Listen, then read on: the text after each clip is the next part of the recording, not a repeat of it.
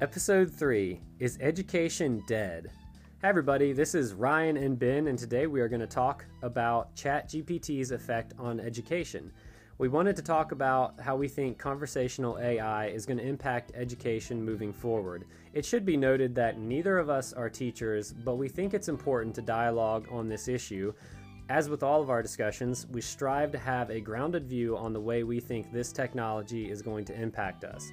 So, that being said, Ryan, hit us with some news. Yeah, so if you're familiar at all with what's been going on with ChatGPT, is on December 15th, which was on a Thursday, they had a new version update coming out that changed a bunch of things. And if you've been in the space at all, you've noticed these changes pretty heavily. There were three main changes. The general performance they tried to improve upon. That it will refuse. I guess the wording was it's now less likely to refuse to answer questions, even though I've seen it kind of not work on that scale, so I don't know about that. The second one is the conversation history. Apparently remembers what you've said. I don't know if that's updated on mine, but it says it has. Let me know what you guys think. And then they have a daily limit. So they apparently there's a daily limit. I haven't seen it. Maybe I'm just not in as deep as you guys are. So I haven't seen it. But if you have seen it, shoot us over an email at thechatgptreport@gmail.com and let me know what you're seeing out there, because I haven't seen either of those. And you'll know if this version's been updated if you look at the bottom and there's a little watermark that says ChatGPT December 15th version. And then in other news, Reddit has now moved to within a couple hundred users of 50,000 users, which is a massive upgrade from, if you listen to the first episode, they were at 5,000-6,000. They've been doubling ever since then. So just some big news on there. And then, just some wild stuff happening with the update and everything there. Yeah, so many of you probably noticed the typo in the title of this episode. Congratulations, good catch. Don't worry, that was on purpose. AI has not killed education, but many worry that ChatGPT's writing abilities are going to seriously hamper education in the future. So, why would anybody write the paper if they don't have to? Like, me and Ryan could both say this as a fact. It was legitimately the least favorite parts of our education. I hated writing papers.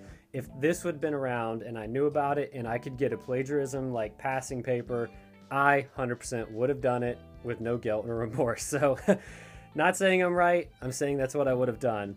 So, it's safe to say that education will have to change in order to achieve the same standards. Ryan, what's your take on this? What are you seeing out there right now? Yes. And I think we're openly admitting that into saying we were also dumb college students that would just try and get it done and hang out with our friends. So I totally get from that perspective. Very social. Yeah, so those of you who are good paper writers, please don't hate us for saying that. But yeah, so a little bit about what we're seeing out there is, even the last episode, if you tuned in, you remember that the young man in college he wrote a paper and he sent it through the plagiarism sites, and it passed, and because they're original thoughts. So a lot of what's happening out there is you can get a pretty decent paper out.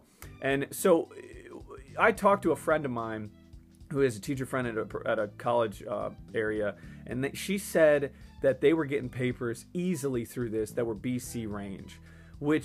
So she was saying it has some potential. She said they're not A papers, but they're not D and F papers. They were passing papers, which is pretty wild. B and C is like, yeah, I mean, I would have taken that all day. All day long. I don't know if I ever got a B or C on a paper. Right. Like, you're talking C average right here. So for a B for me, you'd be moving up in the world.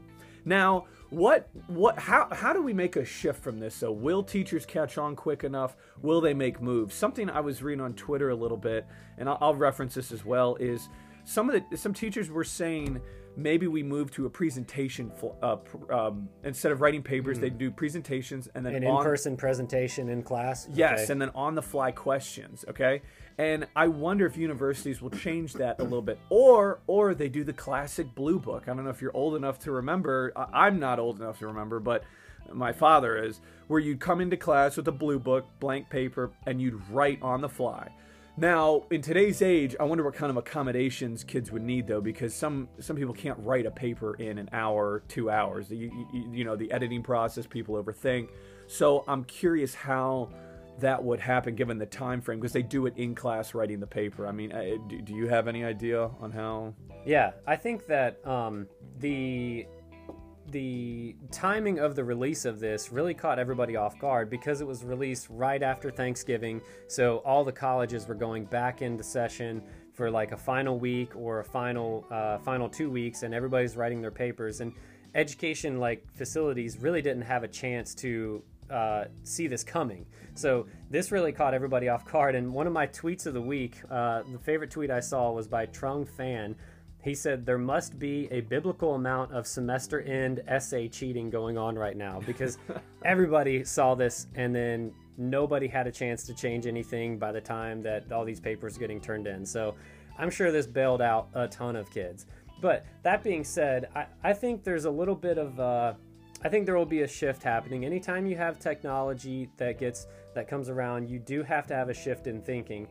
But one of the things I was looking at this week was the VP of the anti-cheating AI company called Turnitin, his name, Eric Wang, said in an interview recently that for now, ChatGPT's work should be easily recognizable by teachers and their software. This is due to the fact that ChatGPT makes factual errors, which we have seen, and its language model generates simple sentences and chooses broad words instead of like the occasional narrower vocabulary that a student might select. That being said, language AI is only going to get more sophisticated and will probably advance at a fast rate in the near future after this watershed moment. So we kind of have this line in the sand where nothing's going to be the same, but it also won't, nothing will be the same moving forward, but it also won't be the same that it is at this moment either, because technology, I think, is going to advance on both sides of this. Between the cheating might get more sophisticated, but the anti-cheating will get more sophisticated too. So there's going to be a battle just the same as it has been throughout all of history. There's money to be made on both sides too, so you can bet your bottom dollar that some of the universities are going to dump money into this to protect, themselves from it as well. Yeah, the company Turnitin works with something like 16,000 school systems, so there is it's a leader in the field, and they will absolutely be responding to this. One of the things that it looks like is happening too is that OpenAI, the creators of ChatGPT, seems to be bearing some responsibility in the education field as well, because it announced recently that it was developing a cryptographic watermark to embed into the chatbot's responses for pages or for like papers. This sort of like digital fingerprint could be a word choice or a flow of words or phrases that would be obvious to plagiarism detection software, so the counter-cheating AI, which is super interesting. I think that's a genius way to do it, because when I thought about this, I was like, they can't put a visible watermark like you might think of when you think of watermark. They can't put just like a phrase at the bottom saying this was created by ChatGPT, because just take it off. Yeah, any D grade student's going to be able to find that. So. Well, what's interesting there, I'll say this, is like I'm curious how the watermark will happen, because I'm sure you're sitting there thinking, well, how would they embed in watermark based on, like I said, you can't put it on the paper. So what I'm curious about is, will there be a different type of watermark for like a 1-page paper versus a 10-page where you can put these words in a specific order to go, hey, that's ChatGPT, but the difference between 1 and a 10, 20 page or two. Right, and I think the difficulty with this is that it needs to be obvious enough. These phrases that are original phrases created by an AI have to be obvious enough to be caught by a counter-cheating AI computer, but also not obvious enough to where they, like, if I see it, if I create a paper, I can see it and take that phrase out and like throw some synonyms in there, something like that, and get a paper that passes the machine. So I think there's going to be a little bit of a balance there, and they haven't come out with it yet, so we're kind of speculating here. This is what I think has been readily accepted as what they're going to try to do. The important thing to know is that they are working on it, and I wouldn't be surprised if OpenAI and anti-cheating software like Turnitin end up having some sort of a dialogue or a code where they can change it every 6 months, or there's at least some open dialogue between them so that everybody stays happy. That's a complete speculation though.